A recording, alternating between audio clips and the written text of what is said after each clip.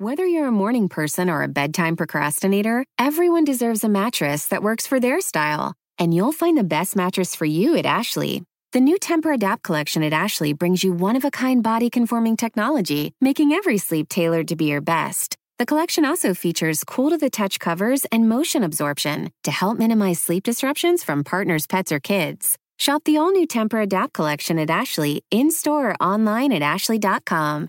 Ashley, for the love of home.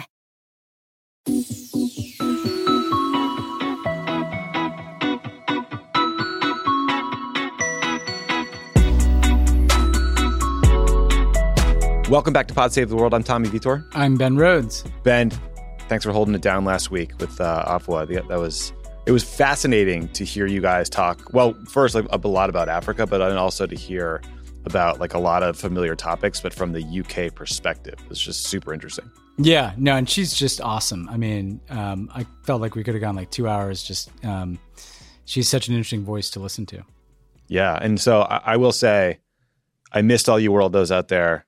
Man, I needed that trip. Like, I saw my mom and my sister for the first time in a year and a half. It's just a crazy thing to say out loud. Like, I saw Hannah's family and her sister. I met her sister's son when he was a newborn, and now he's like a toddler, like bumping around. You know, it's like, that's awesome. We went to a wedding. I saw a trillion cicadas. You know, it's like creeping back to normal here on the East Coast. I'm going next week. I'll be in New York. Nice. And my kids have not seen my parents in like a year and a half. I mean, it's insane. So I'm super excited about that. That's amazing. I'm so glad you're doing that. Also, congrats on a hell of a book rollout.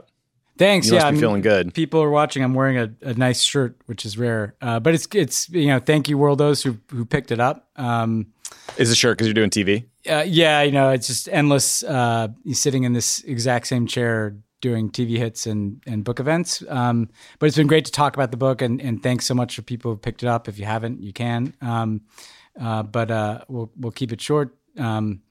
But because I feel like I've been, talking about this book for forever, but it's only been a week. Buy the book, people. Buy the book. I heard from multiple people who you've never met before that they were reading it last week. So that is fantastic, and I'm excited to read it myself. My Kindle didn't download it for my flight, and I almost lost my mind. But, that's a bit of a nerdy problem.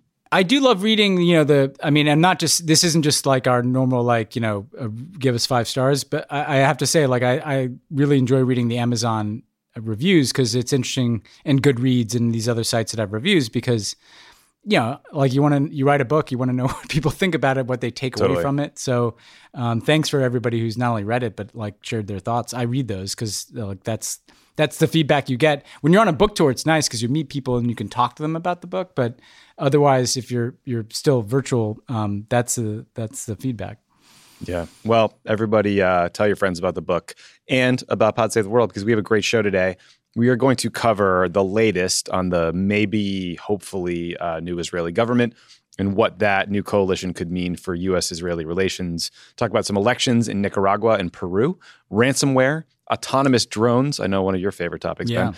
A massive FBI sting operation that just was announced today that is fascinating. Soccer nationalism, and a whole lot more. And then, Ben, you just talked with John Feiner, Biden's Deputy National Security Advisor. What did you guys talk about? I imagine you dug into Biden's upcoming trip over to Europe. Yeah, no, I mean, they've got this massive trip coming up, right? So we covered, what are they trying to achieve? We talked about whether or not they're in the same place with their allies. So they're going to the UK, to Belgium, to Geneva, but, they're doing the G7 summit, the NATO summit, EU, and then Putin, obviously. And so we covered all those. And how does China interact with that? How does democracy interact with that? So it was good. And then I tried to, peel back the veil on the life of the White House a little bit at the end there. It was good. It was a good conversation. I have heard from some sources who will remain unnamed that the logistics are a bit challenging, because Boris Johnson decided to put the whole thing in Cornwall or someplace that's very far from the infrastructure you might otherwise want for a massive summit. But hopefully it all goes well. Yeah, and they've got the royal visit in there. I didn't actually, I didn't press John on the Lilibet. I didn't want him to cause an international incident before wheels up to the UK, but you know, they got a Windsor Palace visit in there too. So a lot going on. That's very cool. Also, the first trip is just the most exciting. I think our first trip was very similar, like G20. A UK, NATO, G20, It was the same thing, a G20 instead of a G7, but then we had a NATO summit, an EU summit, then we went to Prague, then we went to Turkey, then we went to Iraq. So we had it all. We didn't have Putin. We had Medvedev, so it went a little better than Putin would go. Yeah, a little better. Hannah's sister's boyfriend is from Strasbourg, so I feel like we always connect on that because I think it's really one of the cooler cities we went to. And also, remember Bill Plant, the CBS correspondent? Yeah, wine expert. Noted wine expert. So Bill Plant, right? Yeah, the guy covered did Vietnam. 3 tours covering Vietnam, right? Just like this cool, legendary guy. He and his wife would just, I think, do these bike trips through the Alsace region, which is eastern France, western Germany, and bike from vineyard to vineyard to vineyard. And I think he took a bunch of the staff out one night with some other reporters, and we had this big dinner where he bought all these bottles of wine and talked us through what it is. And I'll never forget the name, the grape Gewürztraminer, because that was the one you drink out there. Yeah, it's good stuff. Yeah, that's very good stuff. Anyway, enough reminiscing here. So let's start with this new Israeli government because as of, well, not new yet, Tuesday, June 8th, when we're recording this, there still isn't a new Israeli government, but there's this motley coalition of right-wing, left-wing, centrist parties that all just hate Bibi Netanyahu enough to join forces, but they still need to be voted on in the Israeli parliament before the government becomes official. And the speaker of the Knesset is this big Netanyahu ally, and he's delaying that vote for as long as possible to give Bibi time to just try to fuck it all up, of course. So there may not be a vote until June 14th. In the meantime, Netanyahu is going full Trump on his way out the door. During a speech on Sunday, he said, quote, "We are witnessing the greatest election fraud in the history of the country, in my opinion, in the history of any democracy," end quote. He added that he and his party, quote, "will vehemently oppose the establishment of this dangerous government of fraud and surrender. And if, God forbid, it is established, we will bring it down very quickly." I imagine he means politically, but, ominous. And, this rhetoric, I think, is quite literally dangerous. Naftali Bennett, who will likely become the next prime minister of Israel, had to get more security because of threats. A member of a left-wing party had to leave her home because of threats against her and threats against her toddler. And the head of the Shin Bet, which is the Israeli version of the FBI, basically issued a public warning about political discourse leading to real-world violence. Unfortunately, that has not stopped other members of the Likud party and a close Netanyahu ally from comparing this new coalition to suicide bombers and terrorists. So, Ben, as excited as I am about the prospect of Israel moving on from Netanyahu, all of this news makes me quite nervous about, the fragility of the political coalition, about all the ways it could get pulled apart, nervous about the lengths to which a cornered animal like Netanyahu could go to stay in power and not get thrown in prison, right? Because a lot of this is about avoiding prosecution. And then just nervous about actual violence, especially given Israel's history with Yitzhak Rabin and political assassination. So I guess just broad question for you, how are you feeling about the future of this coalition, and how seriously do you think people are taking this Shin Bet warning? Well, I think there's the Netanyahu story and then there's the coalition story. And the Netanyahu thing, there are these eerie echoes of, before Yitzhak Rabin's assassination in the aftermath of the Oslo Accords, there was this real incitement, this kind of hate language, that Netanyahu himself, by the way, was a kind of part of. Oh, yeah. So clearly there's uncomfortable echoes. But I think the other point I want to make here is that Netanyahu, this is who he is. And some of us have basically thought this for a long time.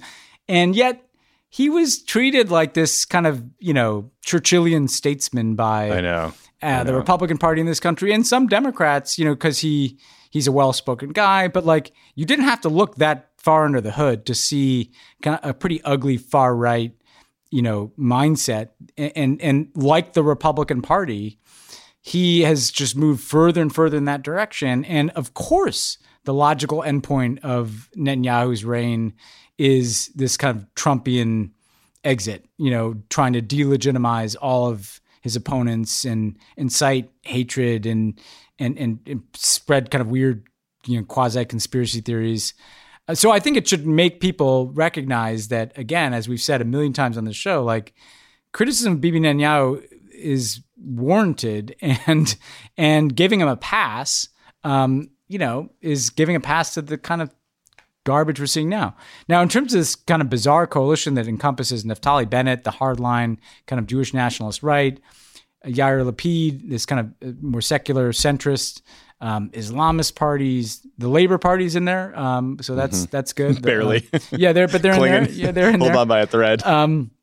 Obviously, this is not going to do big things. They're not going to be able to have some big initiative on the Palestinians, for instance, if people are wondering about that. And so not only are you going to have a kind of right-wing prime minister out of the gate in Bennett, you're going to have a very fragile coalition because they need to pass things and keep the government together. They're going to need to kind of be lowest common denominator that can appeal to all these factions. And I think the basic calculation of Bennett and Lapid is, let's just get Bibi out. By the way, once he's out, he can face charges for corruption. So he could really be out of Israeli politics in a way. And that at some point, probably before the mandate for this government expires in a few years, there'll probably be an election. And again, I think while people are right to raise concerns about Bennett, I think it's healthy that Israel needs to get past Netanyahu. Like they can't move on. They're kind of stuck in this crazy situation where he's so polarized the country. There have been 4 elections. So if they can get through this and knock on wood without violence, I still think they're huge. I disagree with Naftali Bennett about just about everything. But it's still a step forward because it's a step away from this Netanyahu era.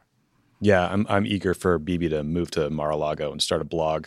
There's also a lot of interest in like what the coalition could mean or what this new government could potentially mean for U.S.-Israeli relations. And again, as you were saying, like Netanyahu he's a right-wing Republican, right? And he decided to change Israel's approach to the United States from sort of nonpartisan, statesman-like to being openly hostile to Democrats, in particular Barack Obama, before he then went all in with Trump. And so Democrats now are starting to talk about the post-Netanyahu era with a lot of optimism and that hope that relations could improve. And I actually think there is some reason to be optimistic here. Like you were saying, Ben, Naftali Bennett is extremely right-wing. He's been the leader of a settler movement. He's been openly hostile to the idea of a Palestinian state. Like, we're not going to agree with him on a lot of like big-ticket foreign policy issues. But the coalition as a whole will include more moderate ministers. Yair Lapid, who you mentioned is like the secular sort of center-left guy, he's going to have a lot of influence. He controls a lot of votes. Yair Rosenberg, who's this great journalist at Tablet, he described the new government as roughly like replacing Donald Trump with Liz Cheney. But if Cheney couldn't pass anything without the assent of Bernie Sanders, Nancy Pelosi, Ilhan Omar, and Mitt Romney, and if she would get replaced halfway through by Chuck Schumer, which, sounds like a horrible system, a recipe for gridlock, right? And like you were saying earlier, like a reminder of how easily this whole thing could fall apart. But, that sounds better than Bibi, right? And his buddies in the ministries. Yeah, I mean, I think on the one hand, I agree with that. You'll have, and also like you'll probably have a less emboldened, Netanyahu coming here to lobby against the Iran deal to Congress. And, the Iran negotiations may become slightly easier without the kind of wrecking ball of Bibi trying to enter into American politics. And like you said, even if there are concerns with Bennett, they'll be probably in places like the foreign ministry and the defense ministry, different types of figures. That said, the concerns that have increasingly been expressed, including by us, about the Palestinian circumstance, and whether it's in Gaza or Sheikh Jarrah or the West Bank, those are still going to be there with Naftali Bennett. So you don't want to overcorrect where Democrats are like, oh, now that Bibi's gone, we don't even have to think about this anymore. It's all good, No, I mean, the life for the Palestinians will be the same the day after Bibi's replaced as it was before. And the guy who is likely to be prime minister, shares basically the view that there should be a Palestinian state or even equal rights for Palestinians. So, I think, again, this is a step forward, but like a lot of underlying concerns remain.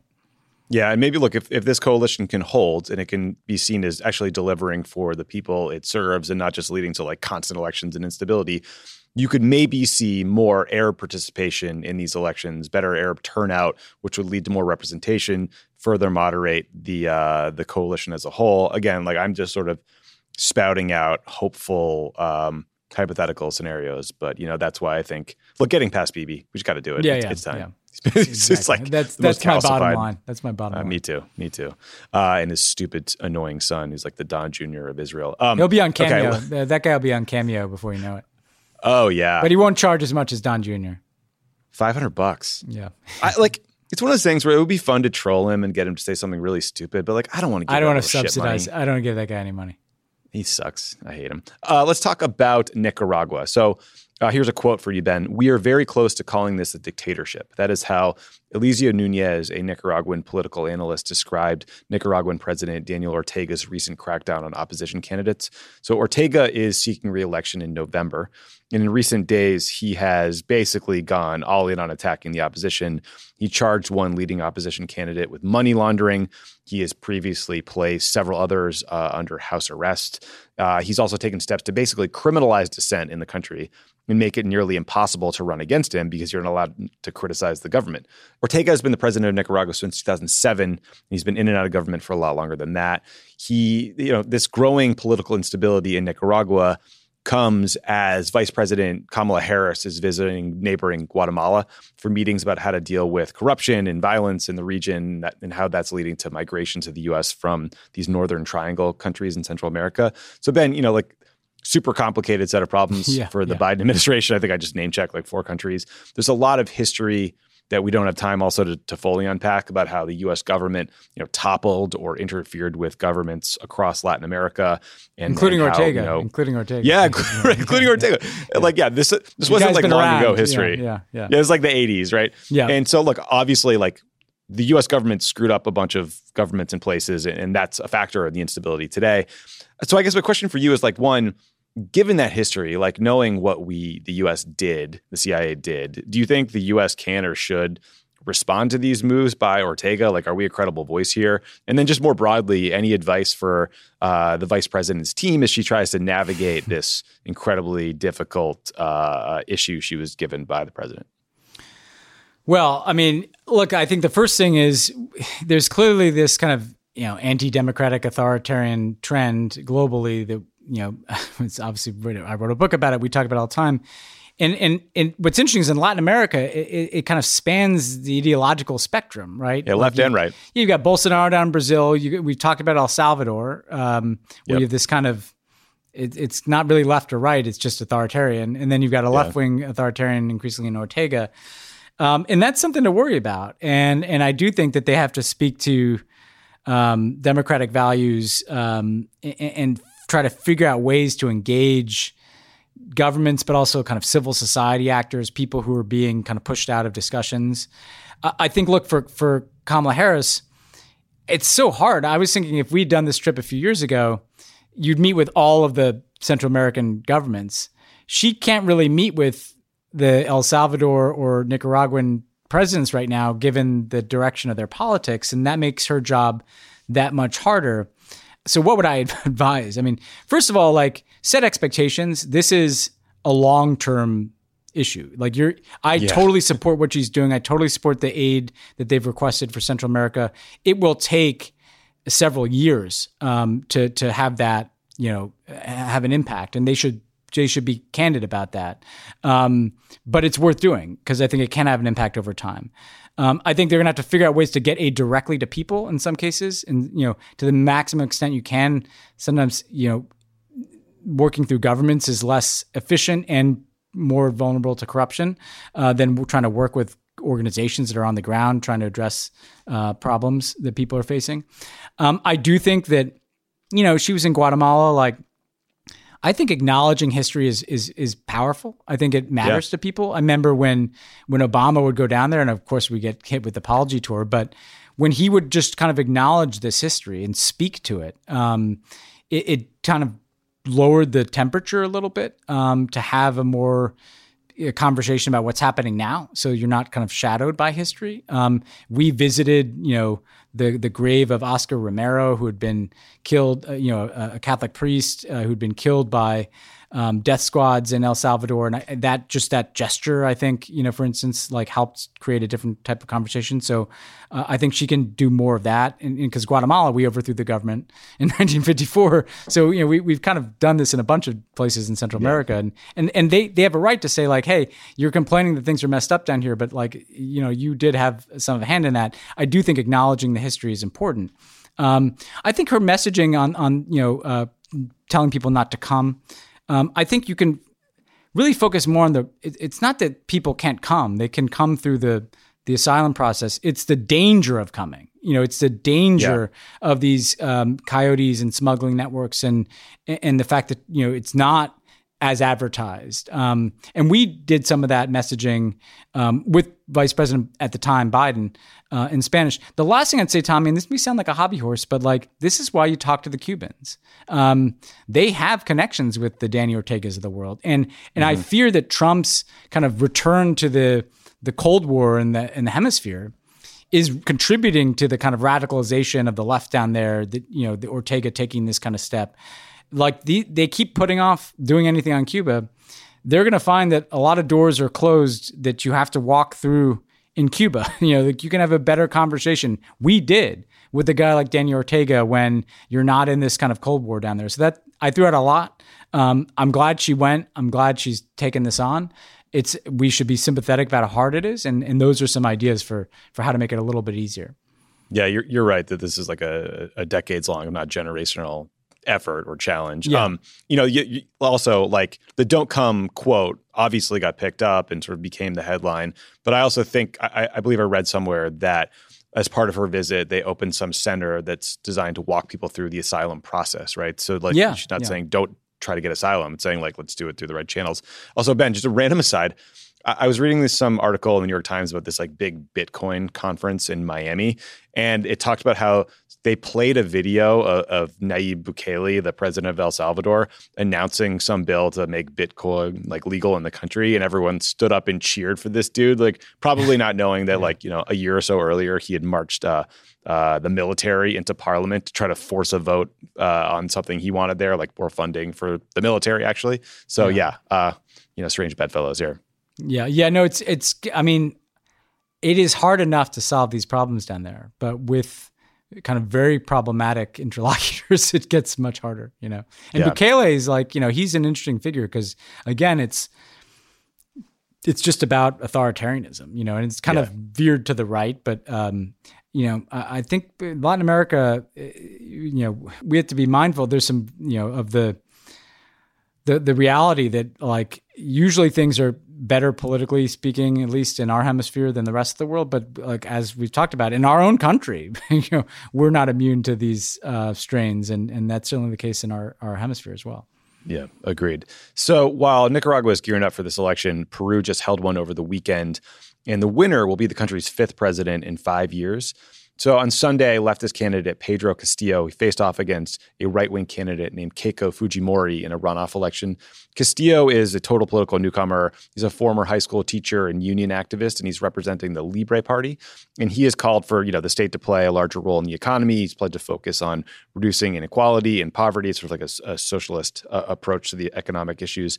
Keiko Fujimori is the daughter of the currently jailed former Peruvian president Alberto Fujimori, and she served as first lady after her parents' divorce, which gives me some real Ivanka vibes that I don't love. Fujimori herself has been jailed 3 times and is currently facing embezzlement and election fraud charges that could put her in prison for more than 30 years. Winning the presidency would provide her immunity. And she would also be the first ethnic Japanese woman elected to lead any nation. So that's interesting. This runoff election, it's the second round. The first round was in April. Both candidates got less than 20% of the votes. Neither is like broadly popular. Peru has just been devastated by the coronavirus. They have the highest per capita death toll in the world. And I read reports of an estimated 10% of the population getting pushed into poverty by the virus. So as of right now, when we're recording, nearly all the votes are in, 96%. Castillo is up by 0.2%. Fujimori is alleging fraud because, of course, that's what everyone does these days. International observers say they have not seen any irregularities or fraud. So again, there's like vast ideological differences between these two. regardless of who wins, neither is going to have a legislative majority, so governing will be tough. But, Ben, do you have any sense of why Peru has just been cycling through leaders over the past few years? I mean, that 5 in 5 years is a lot. Well, I mean, I think there's so many things that are interesting about this. I mean, first of all, Castillo and Fujimori are kind of like the ultimate ids of the left and the right in Peru. Yeah. And so when you have that kind of pure competition between like the most kind of left-wing person versus the most right-wing person, and you see it's basically a 50-50 election, I mean, that says something pretty powerful about how divided this country is. Fujimori, her father, kind of his claim to fame was kind of stamping out and really going after this left-wing insurgent group, the Shining Path. Obviously that had been a terrorist threat, but also there were excesses in how he did that. So there's this kind of underlying history there too of political violence in Peru. Recent years, what they've been rocked by is largely corruption scandals, as we've seen in other Latin American countries, coming to light and just destabilizing governments. I think when I look at this, you realize that the polarization is very powerful right now in Latin America, but it's the pendulum swinging a bit to the left, and so we've talked about this a little bit, but if you look at Argentina and if you look at Peru, assuming Castillo wins, which it seems like he's most likely to, if you look at Evo Morales coming back in Bolivia, if you look at, Lula reemerging and poised to potentially take back the presidency in Brazil, like it does feel like even though this is very closely divided and there are these kind of deep corruption scandals in a lot of these places, the pendulum is tilting a bit to the left. And the U.S. is going to have to deal with that. And again, broken record, but one way is the Cubans are usually at the kind of forefront of vanguard of the Latin American left. If you're in full on Trump mode with the Cubans, those conversations get harder, those summits get harder. And so I think that the U.S. is going to have to try to figure out ways to lower the temperature. And we did that like out of the gate, like to again, like Obama went to the Summit of the Americas, like he Hugo Chavez shook his hand. He's like, fine, I'll shake Hugo Chavez's hand. I'll acknowledge the history here. And again, that detox this a bit. The U.S. should not be contributing to ideological polarization in the Americas. I think that's very, damaging to our own interests and ultimately destabilizing these places.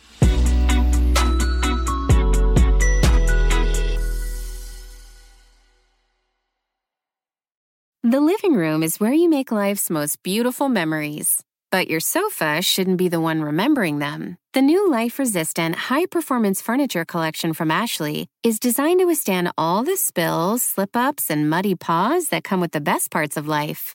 Ashley high-performance sofas and recliners are soft, on-trend, and easy to clean. Shop the high-performance furniture in-store or online at ashley.com. Ashley, for the love of home. You can live out your MasterChef dreams when you find a professional on Angie to tackle your dream kitchen remodel. Connect with skilled professionals to get all your home projects done well. Visit Angie.com. You can do this when you Angie that. Why are smart businesses graduating to NetSuite by Oracle? Because NetSuite eliminates the expense of multiple business systems by consolidating your operations together into one. NetSuite is the #1 cloud financial system, bringing accounting, financial management, inventory, and HR into one platform and one source of truth. NetSuite reduces IT costs because it lives in the cloud with no hardware required, so you can access it from anywhere. You cut the cost and headaches of maintaining multiple systems because you've got one unified business management suite. Bringing all your major business processes into one platform improves efficiency, slashing manual tasks and errors. Over 37,000 companies have already made the move, so do the math. You'll see how you'll profit with NetSuite too. And now, by popular demand, NetSuite has extended its one-of-a-kind flexible financing program for a few more weeks. Just go to netsuite.com/podcast25 for more information. That's netsuite.com/podcast25.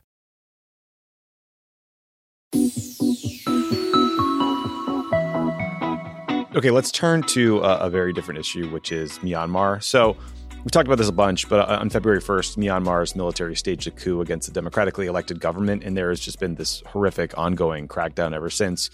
That crackdown has also included attacks on and the detention of a lot of journalists, including most recently a U.S. citizen named Danny Fenster, who is the managing editor of the independent newspaper Frontier Myanmar. So Danny Fenster was detained at the airport on May 24th. He was preparing to fly home to see his family in Michigan. I don't think he'd seen them in like 2 years because of the pandemic. He's just been in prison ever since. The military has ignored requests by his family and by the State Department to contact him in any way, so they just have no idea what's happening to him. And he's in a prison with a pretty horrifying record from talking to past inmates. So according to Reporters Without Borders, 86 journalists have been arrested in Myanmar since the coup. Journalism has basically been criminalized unless you are, part of state-run media. So this is obviously terrifying for Danny Fenster's family and friends. If you want to learn more about the case, you can visit bringdannyhome.com. Ben, anything else you think we should talk about here? I'm just trying to raise awareness basically about this case. I'm glad that we're doing this, because I hope, I know Danny Fenster's case is, that the U.S. Embassy is working on that, but international attention is important. In connecting it to this broader point about journalism, like they've tried to basically shut down the internet. They've tried to silence anybody who's just kind of coming forward with the truth of what they're doing in Myanmar. They're trying to turn it into kind of North Korea, not even North Korea light, and it's on the one end that's working, in the sense that they have the levers of power. And I should say that, you mentioned he's in this place called Insane Prison, which is, I know people who've been in there. People are usually not treated well there. You would hope that he can get out of there soon. But I think more broadly, there's this kind of creeping concern, I think, from people I've heard from in the opposition, that while the U.S. and other countries, and I think at the G7, there'll probably be something on Myanmar, are continuing to kind of reject this coup. There's this, from ASEAN, the Southeast Asian grouping of countries, and there's this kind of, when maybe we need to talk to the junta.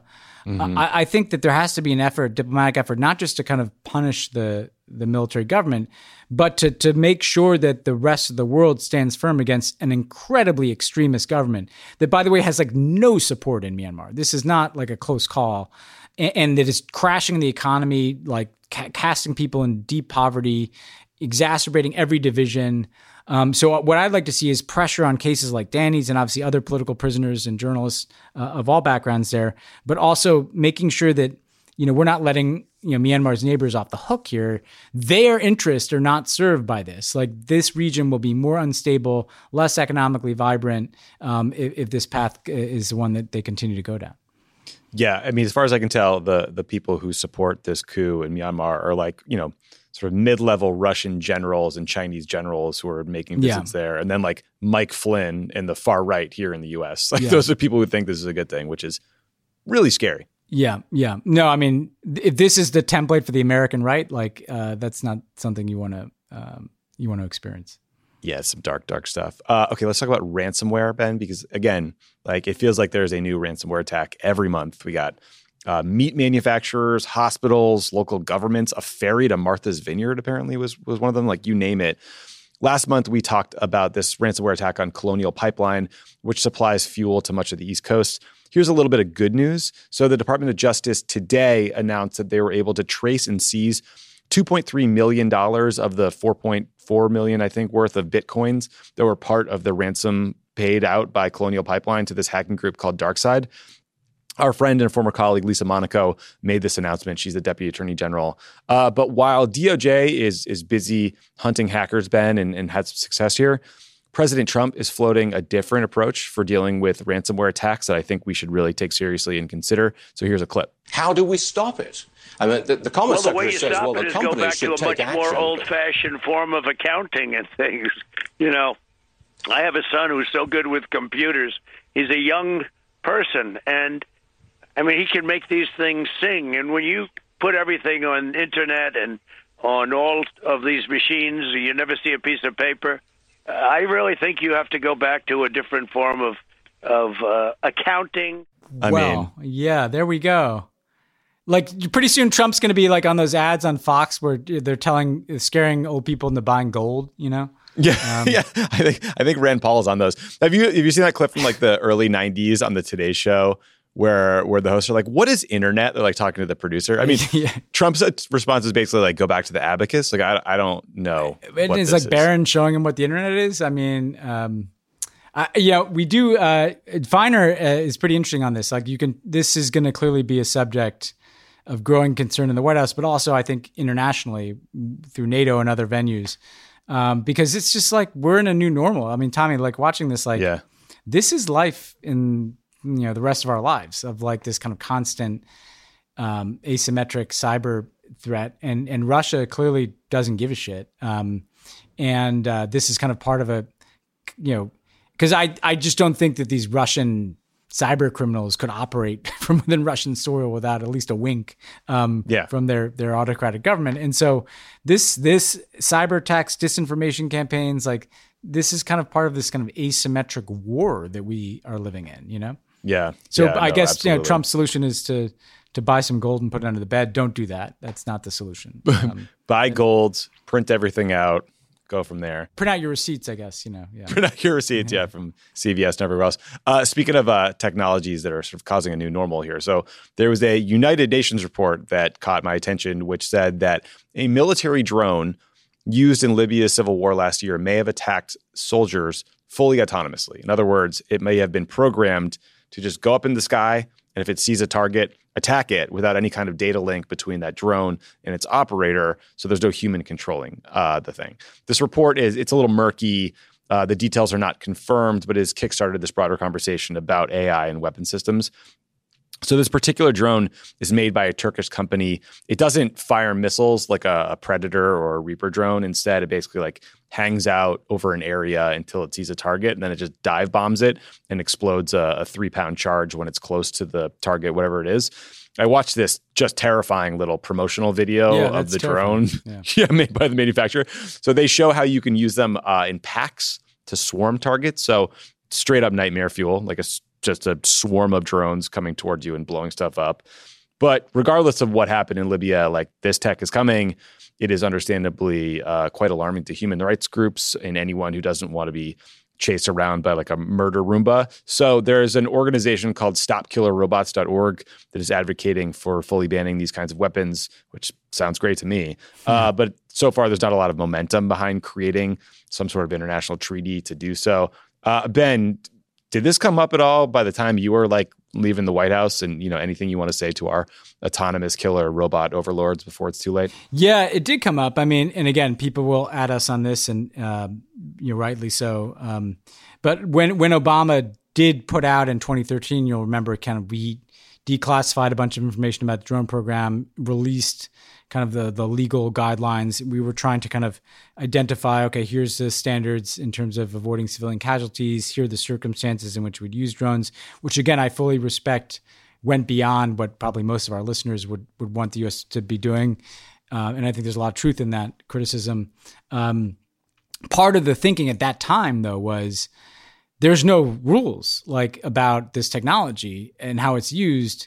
I mean, there are rules about a lot of other kinds of war fighting, from particularly like nuclear weapons and, nukes, and chemical weapons and weapons of mass destruction, and when you get into not just drones, not just flying robots, but basically artificial intelligence and killing, it's an ungoverned space, and we talked about that a lot and tried to begin to at least model what are norms that could be established and laws that could be put in place, that you'd want to see other countries embrace. I think the challenge here, right, is that like Russia and China, who have some of these technologies, are probably not going to be interested in developing a set of norms with us. That, though, I think doesn't mean you don't do it. I think still the U.S. and Europe and whatever other country wants to come to the table, like if we're not at least trying to get, not ahead, try to catch up to these technologies, what technologies do you not want to see developed at all? What kind of rules do you want to see govern the development of certain technologies? A lot of the R&D in this kind of stuff takes place in private sector and U.S. tech companies, right? Like so you need to be talking to them because you just have to start to create some principles, it become norms, it could become laws, even without the full participation of like the Russians and Chinas of the world. So you have some coherence around these technologies because, 20 years from now, like they're going to be a bunch of killer robots, and I don't want them to become autonomous, I don't either, man. I mean, it also seems kind of analogous to landmines, right? Like landmines aren't chasing you down, but they are an autonomous weapon that just sits there and kills indiscriminately. And like, we were able to put some rules of the road around that. I mean, I don't know. Hopefully someone's working on this problem because you don't want to watch this video of these things swarming. It is not fun. Not well, cool. Imagine the January 6th crowd. Like, let's say 10 years from now, like someone can buy one of these things. Like, imagine if like some of those nut jobs who are setting up like guillotines and Mike Pence effigies on the fucking lawn of the Capitol, like could fly some killer drone. That's that's a real risk. Yeah, and it's not like advanced technology, right? This isn't like a Predator drone. That, it's like you any drone that could hold like a camera, you could put some sort of warhead on it, something explosive, and fly it at someone and just kamikaze the mission. I mean, it's not great, not great. All right, a couple more slightly lighter topics to close out the show. So the U.S. military apologized after U.S. soldiers accidentally stormed an olive oil processing factory in Bulgaria during a training exercise last month. Whoops. This was part of a training exercise where members of the 173rd Airborne Brigade were practicing how to seize and secure an airfield, and they accidentally wound up in a civilian factory. The owners of the factory, they're actually pretty cool about it, so they don't mind the training, but they wish they'd had a heads up because their employees were terrified. It seems pretty reasonable.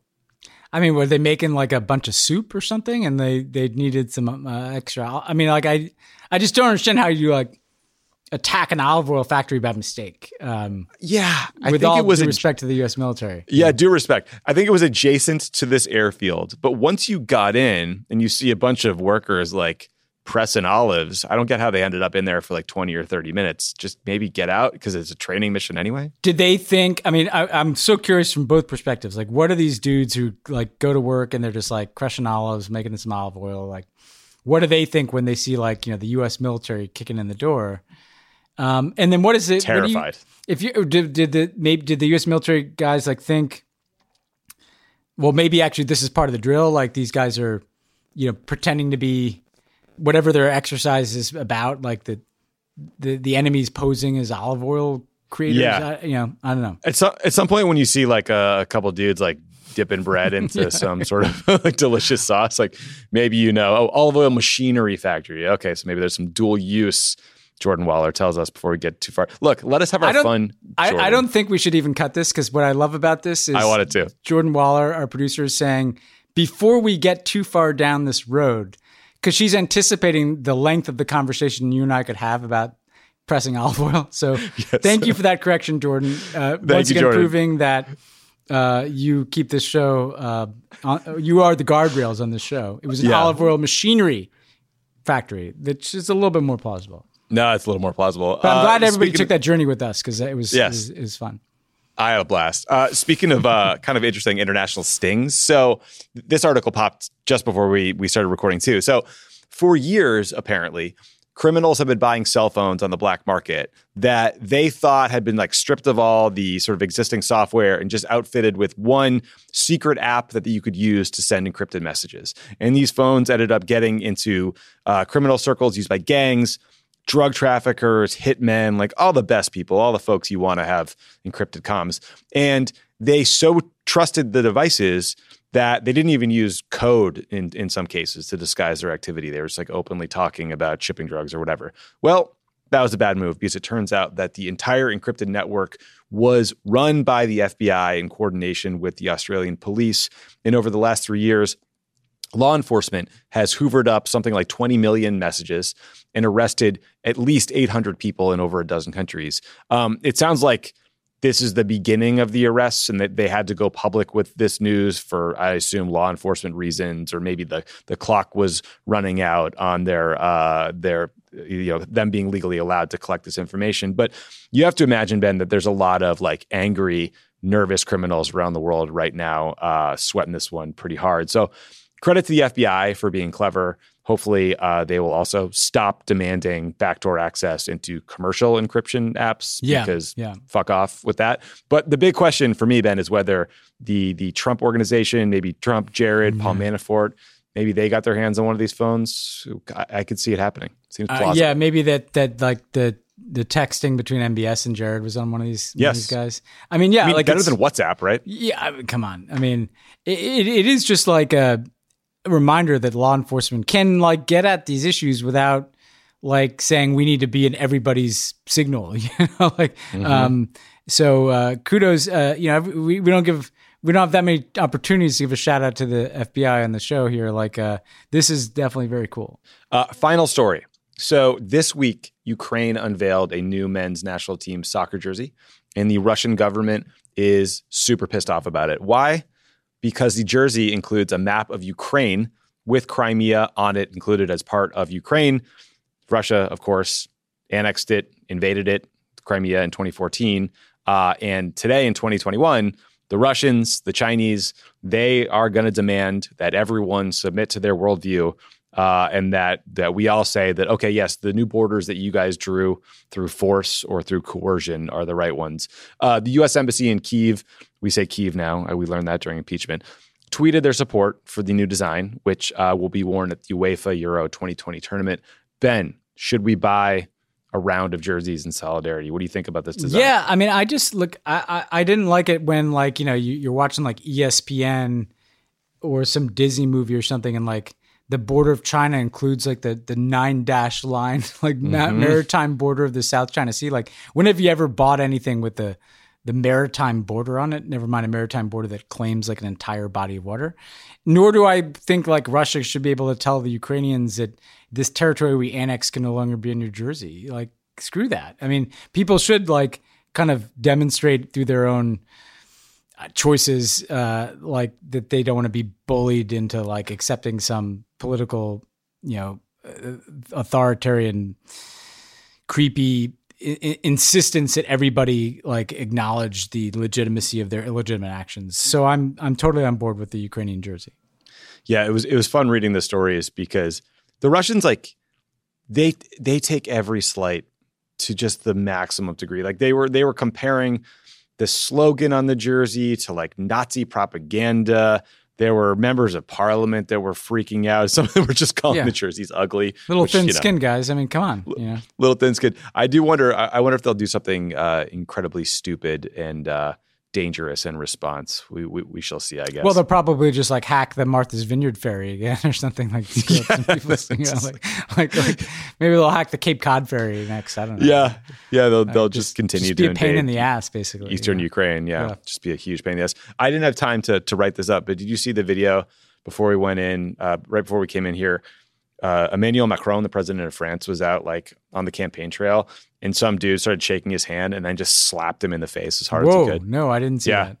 I have no idea what happened. That wouldn't end well. Don't support that. Don't support that. I mean, that's the thing is like you can be mad at politicians, but let's not go that route. Yeah, let's not hit anybody in France, in America, or anywhere else. Yeah. Okay, we're going to take a quick break. When we come back, we'll have Ben's interview with Biden's Deputy National Security Advisor, John Feiner, about Biden's upcoming trip to Europe. So stick around for that.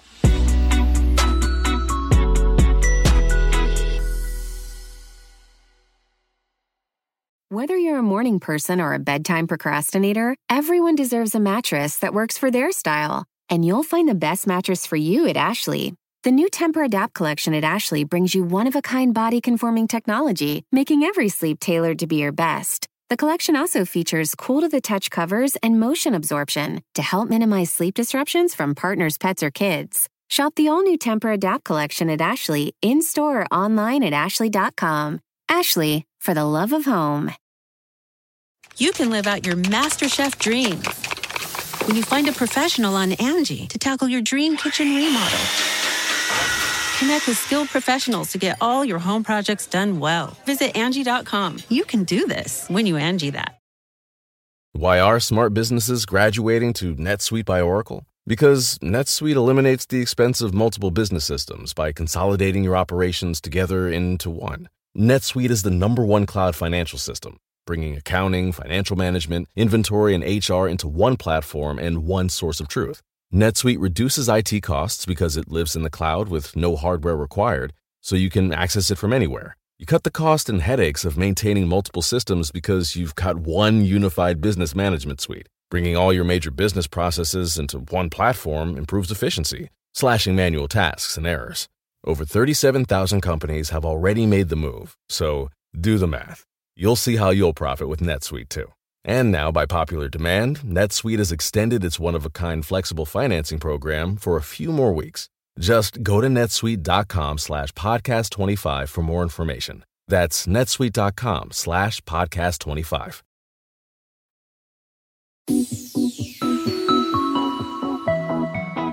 I am very excited to be joined by the Deputy National Security Advisor to the President of the United States, John Feiner, who is a very good, very smart, and I'm sure very hardworking person.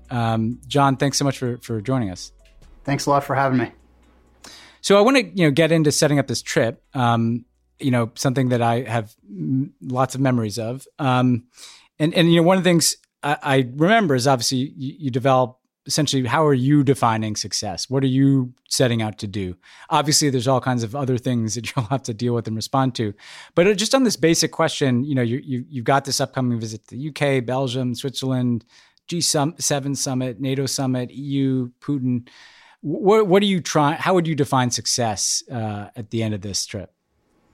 So I think it's a great question, and I think it's one we've thought about a lot in building the agenda and thinking through how we're going to communicate. And I'd say it's a few things.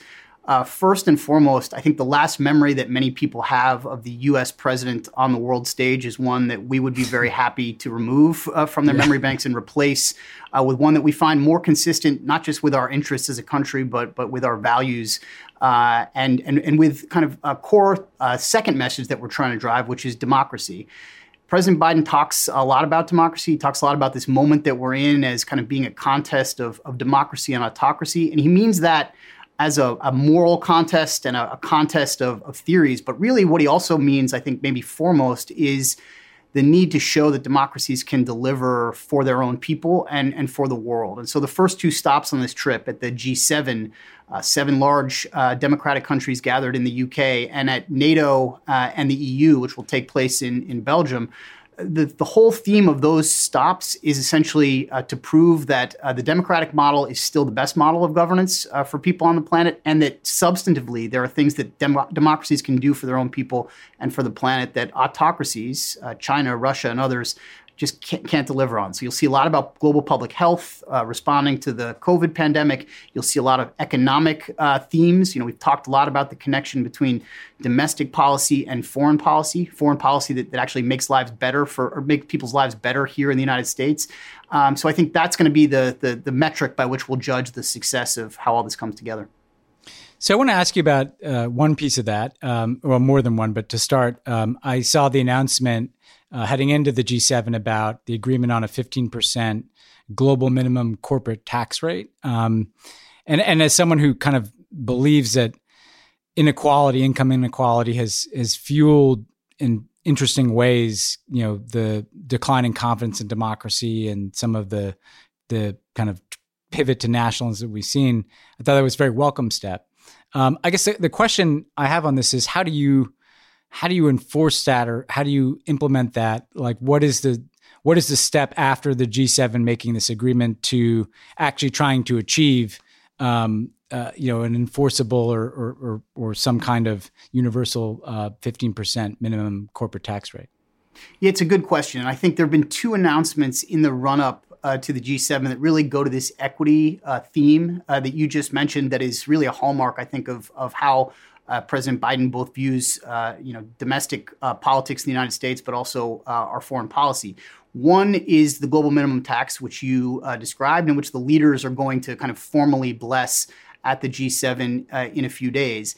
Now, the whole purpose of this is to try to kind of eradicate what have been a series of tax havens around the world where companies, including American companies, to be candid about it, can go and park their earnings, park their money, and essentially effectively pay no meaningful tax rate. That robs our country of revenues that should be collected here and then spent on our people. It robs other countries of those revenues as well. And so the follow-up on that is going to be to work with, these are 7 of the most influential countries in the world, work with our partners to go around and use diplomacy, which is our kind of main tool of getting things done, to push other countries to adopt these tax rates domestically in their own legislatures and in their own countries. It's not guaranteed, as you indicate. It's going to take a lot of follow-up. But the second that I want to point to is corruption. President Biden put out what's called a national security study memorandum on corruption that includes a bunch of steps that our country is going to take to try to kind of prevent our country from being used as a place for corrupt foreign companies and individuals to park their money, but also encourages countries around the world to take those steps as well. Again, all of this is going to require follow-up and implementation, but in terms of this proving, again, that democracies can sort of do the right thing, have the right model, getting this tax situation right, and getting corruption under control are 2 of the biggest ways we're going to try to drive that. Yeah, I was like very excited by that. Probably about as excited as someone can be about like an anti-corruption. So you were the one. I was wondering. Yeah, I was. All those clicks were for me.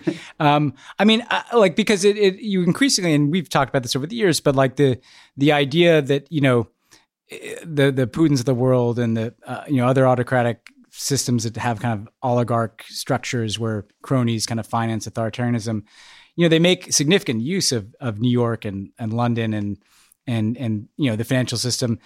How much do you think you guys can begin to get at that problem? Is this the kind of thing where this is the beginning of a process where you then test through enforcement how much you can kind of get at the way in which dark money is flowing through our systems? You've just kind of given yourselves a bunch of tools? So I think there is a lot of low-hanging fruit in this area, steps that we can take that probably should have been taken, over a number of years that can start to get our arms around the problem, at least domestically here in the United States, and making it a bit of a harder target for people to either launder money or hide ill-gotten gains. But there is an arms race dimension to this problem, whereas you develop solutions, the people who are trying to park their money develop better ways of hiding it or new, more innovative techniques for concealing it. So this is the kind of thing that we're going to have to stay on top of over a long period of time. And you make the point about autocrats. I think one of the ways in which we're going to try to distinguish, again, kind of democratic model where we're putting out lots of ideas all the time, policies. People can debate them, disagree with them, but the purpose of these policies is, again, to try to make lives better here at home and around the world.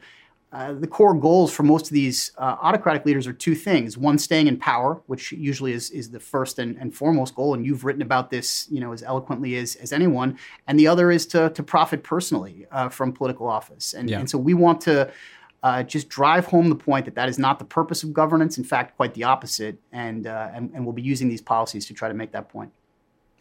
So a related question on this democracy question. It's interesting. You guys have put a big focus on China out of the gate, kind of comprehensively, like, coordinated sanctions related to the Uyghurs, efforts to kind of secure our supply chains in sensitive areas, concerns, the kind of,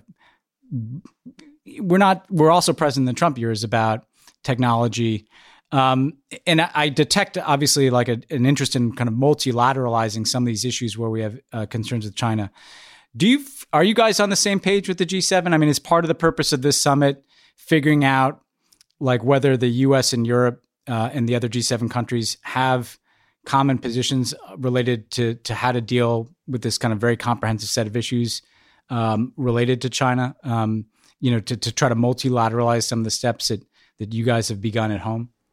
So I think you're right to point out that there are a number of dimensions of our approach to China that may not have China in the label policy-wise. Our efforts to rebuild the American economy fundamentally is geared towards obviously all the ways in which that benefits the American people, but also the way in which that makes America better positioned to have to compete with China internationally. Until we get our act together at home, we cannot do that from a position of strength.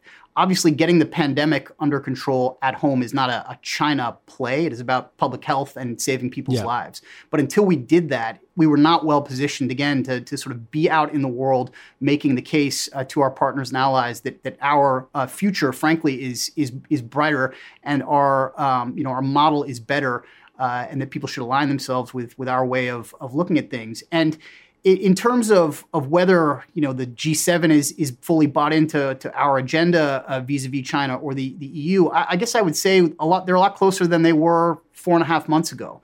It's easy to forget that when we took office, the European Union had just completed an investment agreement with China that the Trump administration opposed, that frankly, our administration coming in was not particularly excited about. That agreement is now on life support, in part, we think, because of the outreach that we have done. We've always seen the kind of contest with China as fundamentally well served by our working together with our partners and allies, not fighting everybody all at once and kind of leaving those alliances on the sidelines the way we think, at least, our predecessors handled that. But also the way China has kind of overplayed its hand. When the Europeans made statements against forced labor and some of the activities that were taking place in Xinjiang, rather than try to use persuasion and kind of diplomacy, the Chinese sort of lashed out at them and alienated them fundamentally. And that sort of put China on its back foot, put that investment agreement into jeopardy, and put us in a better position to try to push forward some of the things that we were working on. This is going to take constant work. There is an appeal to the Chinese market that is undeniable to a number of these countries. And, at the end of the day, this whole contest is not zero sum. There are ways in which we're going to have to work with the Chinese, on climate, even on some of the global health issues that we were talking about earlier. But at the end of the day, we think we are much more closely aligned with our partners and allies going into all those discussions than we were when we got here. So that's interesting to hear that evolution, and I think it's just a huge task of people assume that the U.S. and Europe are of the same mind on this, but it can be hard to build consensus. I'm working my way to Putin. I'm going to stop at NATO first, and there's this question of Americans are seeing more cyber attacks than they have in a long time in the news, and there's kind of a growing concern and unease about it, and I'm wondering whether. Cyber was kind of beginning to be a NATO issue when I was around with you in the Obama administration. I'm wondering whether you guys are going to see the NATO summit as an opportunity to talk about kind of cyber as an issue where the alliance has to get better. Are there collective defense approaches that can be taken on cyber? Because right now it just feels like the American government and our private sector are trying to figure out how to defend our infrastructure. But, we're in an alliance here. So how are you guys thinking about the cyber issue at NATO? Yeah, so I think you're exactly right in the way you've described it. This was sort of an emerging challenge, an emerging threat several years ago when you and I last served together in government. And it's moved kind of from the outer fringes of national security issues that we think about to right at the inner core. And I think you will see in the press coverage of all of these summits and the trip, as well as on the agenda in each of these summits, at the G7, in the EU summit, at NATO, and in the conversation that we've not yet talked about, but that I know we will with Vladimir Putin, cyber issues front and center on the agenda, and more prominently featured in the communications, I think, that come out of these conversations, which I know how much work goes into negotiating all of the details, and how skittish, frankly, some of our partners and allies can sometimes be about adding new material, new threats, new challenges. I think you're going to see a lot more cyber in those documents than you saw before. And I think the focus that you rightly pointed to on critical infrastructure. When people think of critical infrastructure, they often maybe think of like pipelines and the electrical grid. Yeah. We define it actually much more broadly than that. 16 sectors of our economy that we think is basically essential to the functioning and well-being of our society. And we're going to be making the point to our partners and also to President Putin that these things should be off limits to cyber attacks, both by states and by criminals who live within these states and are sometimes allowed to operate more freely than they should. Well, I will be reading these communiques, John. Again, you mentioned you may be the one, but it's important to get them out. Man, they were painstaking, but they matter. They do matter. They send important signals. So Putin, I just want to start, ask you a couple questions about this. The first one being what was the decision-making process around doing this? Because I can imagine being in the White House and it's a Putin summit's never going to go well, right? It's not like you're going to march out of there and everything's going to be solved. There's all kinds of risks. It's a huge event.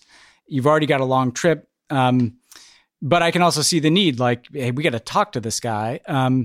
What was the pros and cons, and what tipped this to being something you want President Biden to be, obviously he made the decision, but presumably you guys recommended it. Like what tipped the balance in favor of having this summit? So I think agree or disagree with the decision to have a summit with President Putin. It is fundamentally consistent with how we have thought about, executed, and talked about the U.S.-Russia relationship from the minute we got here.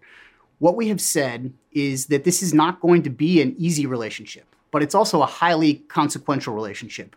And mostly on the downside if we, frankly, don't get it right and allow things to continue to escalate. So from the first or second week, I think the first week of the administration, President Biden spoke on the phone with President Putin, which some people thought was earlier than they might have expected.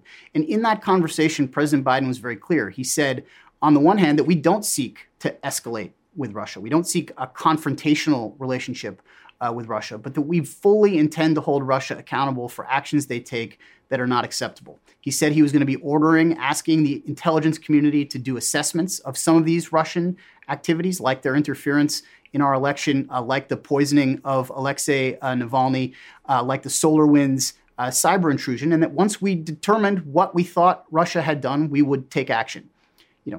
Some number of weeks after that, the president called President Putin again and told him that we had determined Russian culpability in all of these things and that we would be taking a series of steps. And then we executed on those steps.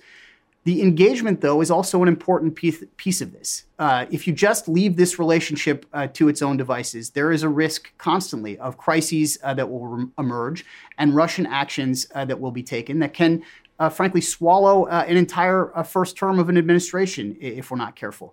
And so part of this is about investing some time, some energy into this relationship so that we can manage it, because it is highly consequential. These are two countries, that have significant capabilities, and whether or not they're going to be, close partners and friends, they do need to, find a way to have a modus vivendi. So, you've obviously got a huge list of issues, right? Navalny, Belarus, SolarWinds, and other hacking concerns, and on and on and on. That's kind of the negative side of the ledger. And then maybe you guys did New START extension. Maybe there's some, something you can try to have constructive come out of this. What is this balance between using this as a summit to deliver some tough messages on all these different things, while trying to put a kind of floor underneath the free fall of U.S.-Russian relations, prevent kind of escalation that nobody wants? How do you navigate this really complicated necessity of being firm on some things, but I assume the purpose of the summit is to slow at least escalation on other things. Yeah. So look, the theory that President Biden has brought to this relationship is that we can be candid with Russia about our differences. We meet with them not in spite of our differences, but frankly because of them, but because we believe that diplomacy is the way to narrow these gaps, address these differences, solve these problems. And so he will be candid with President Putin about areas in which we disagree, about their approach in Ukraine, about the fact that they've allowed their territory to be used by cyber actors in ways that are fundamentally harmful to our country and to many others, and about the many other areas in which we differ with them. But he will also be candid about the possibility for at least a less mutually damaging relationship if Russia can get off the course that it's on.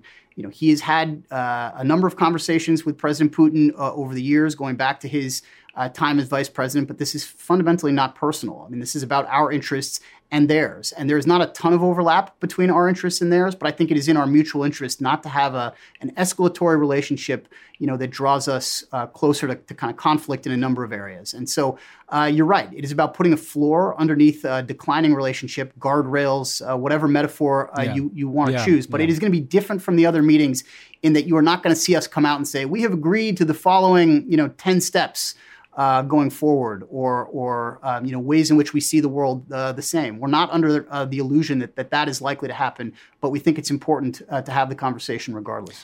So I remember we used to split it up where the deputy would go sometimes, but then NSA would go sometimes. Are you the guy who has to stay home and run the operation at home, or is everybody going on this trip? What's John Feiner going to be doing for the next? I will be minding the store, which pluses and minuses. But I think when everybody is out of town, it'll be a different sort of feeling in the White House. Maybe some time to actually do some work that always falls by the wayside because of the urgent business when the president is here. So yeah, I'll be staying behind. My boss Jake Sullivan will be traveling with the president along with a big and expert team. The disparity in offices was glaring to me. I mean, I at least think that people should know that John's office is pretty small compared to Jake Sullivan's. I mean, maybe you can move in there for like 10 days or so. And I didn't even ask you to say this, but I appreciate you're making this point on my behalf. And if you could maybe email Jake to follow up and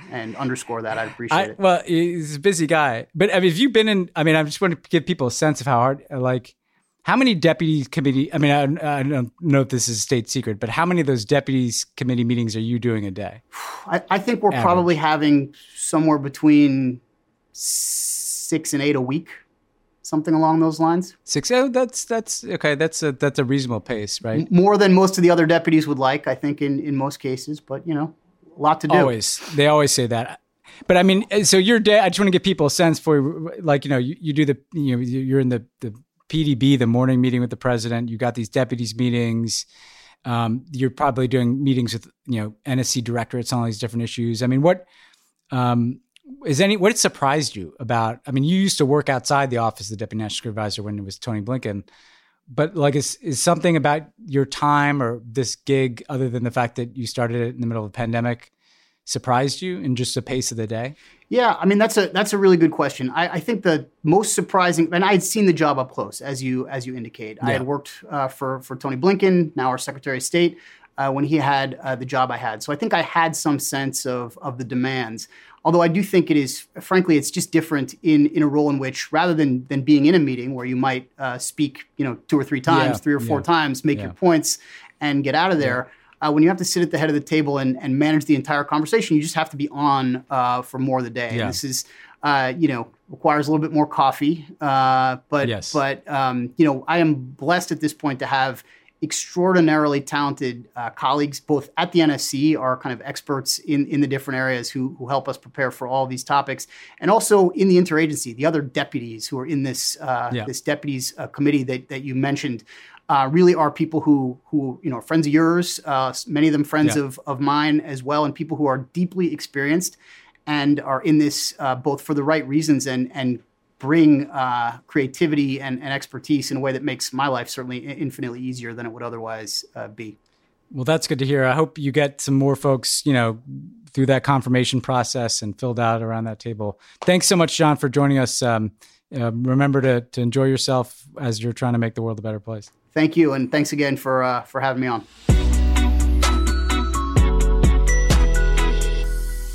Thanks again to John Feiner. Great to be back, Ben. Congrats again on the book rollout. It's fantastic stuff, man. Keep moving them. Yeah, no, keep moving. And are you still beating? Are you beating O'Reilly? Who are we beating these days? The list comes out the day that this podcast comes out, so we will find out. Whether we dethroned Bill O'Reilly, who's now going to have the extra advantage of going on a speaking tour with Donald Trump, right? So I learned that yesterday. If you needed any more incentive, like Bill O'Reilly, best-selling author of the Killing series, currently at the top of these lists, is now going to get further juiced by, his co-partner, Donald Trump. So anyway, Bill O'Reilly sucks. He's a creepy dude. I have to say, I kind of think we were better off with him over Tucker Carlson. And I never thought I would say that. I hate it. Yeah. I mean, he was, it was the rampant sexual harassment that brought the guy down. He was basically just kind of the loudmouth guy from the Long Island Railroad, like ranting about his grievances on the train after having a couple of tall boys. But he wasn't as insidiously dark white supremacist as quite as much. The incitement coming out of Tucker's douchey preppy mouth every week is just something new. Anyway, well, we got that to deal with too. So good luck with the bestseller list, and we'll talk to you guys next week. See ya.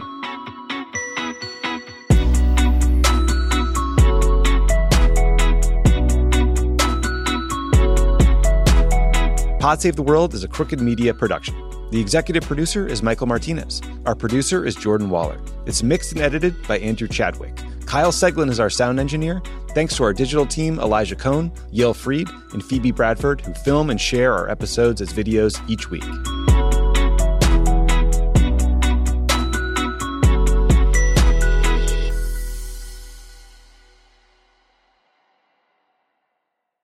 The living room is where you make life's most beautiful memories. But your sofa shouldn't be the one remembering them. The new life-resistant, high-performance furniture collection from Ashley is designed to withstand all the spills, slip-ups, and muddy paws that come with the best parts of life. Ashley high-performance sofas and recliners are soft, on-trend, and easy to clean. Shop the high-performance furniture in-store or online at ashley.com. Ashley, for the love of home. You can start your day off right when you find a professional on Angie to get your plumbing right first. Connect with skilled professionals to get all your home projects done well. Visit Angie.com. You can do this when you Angie that.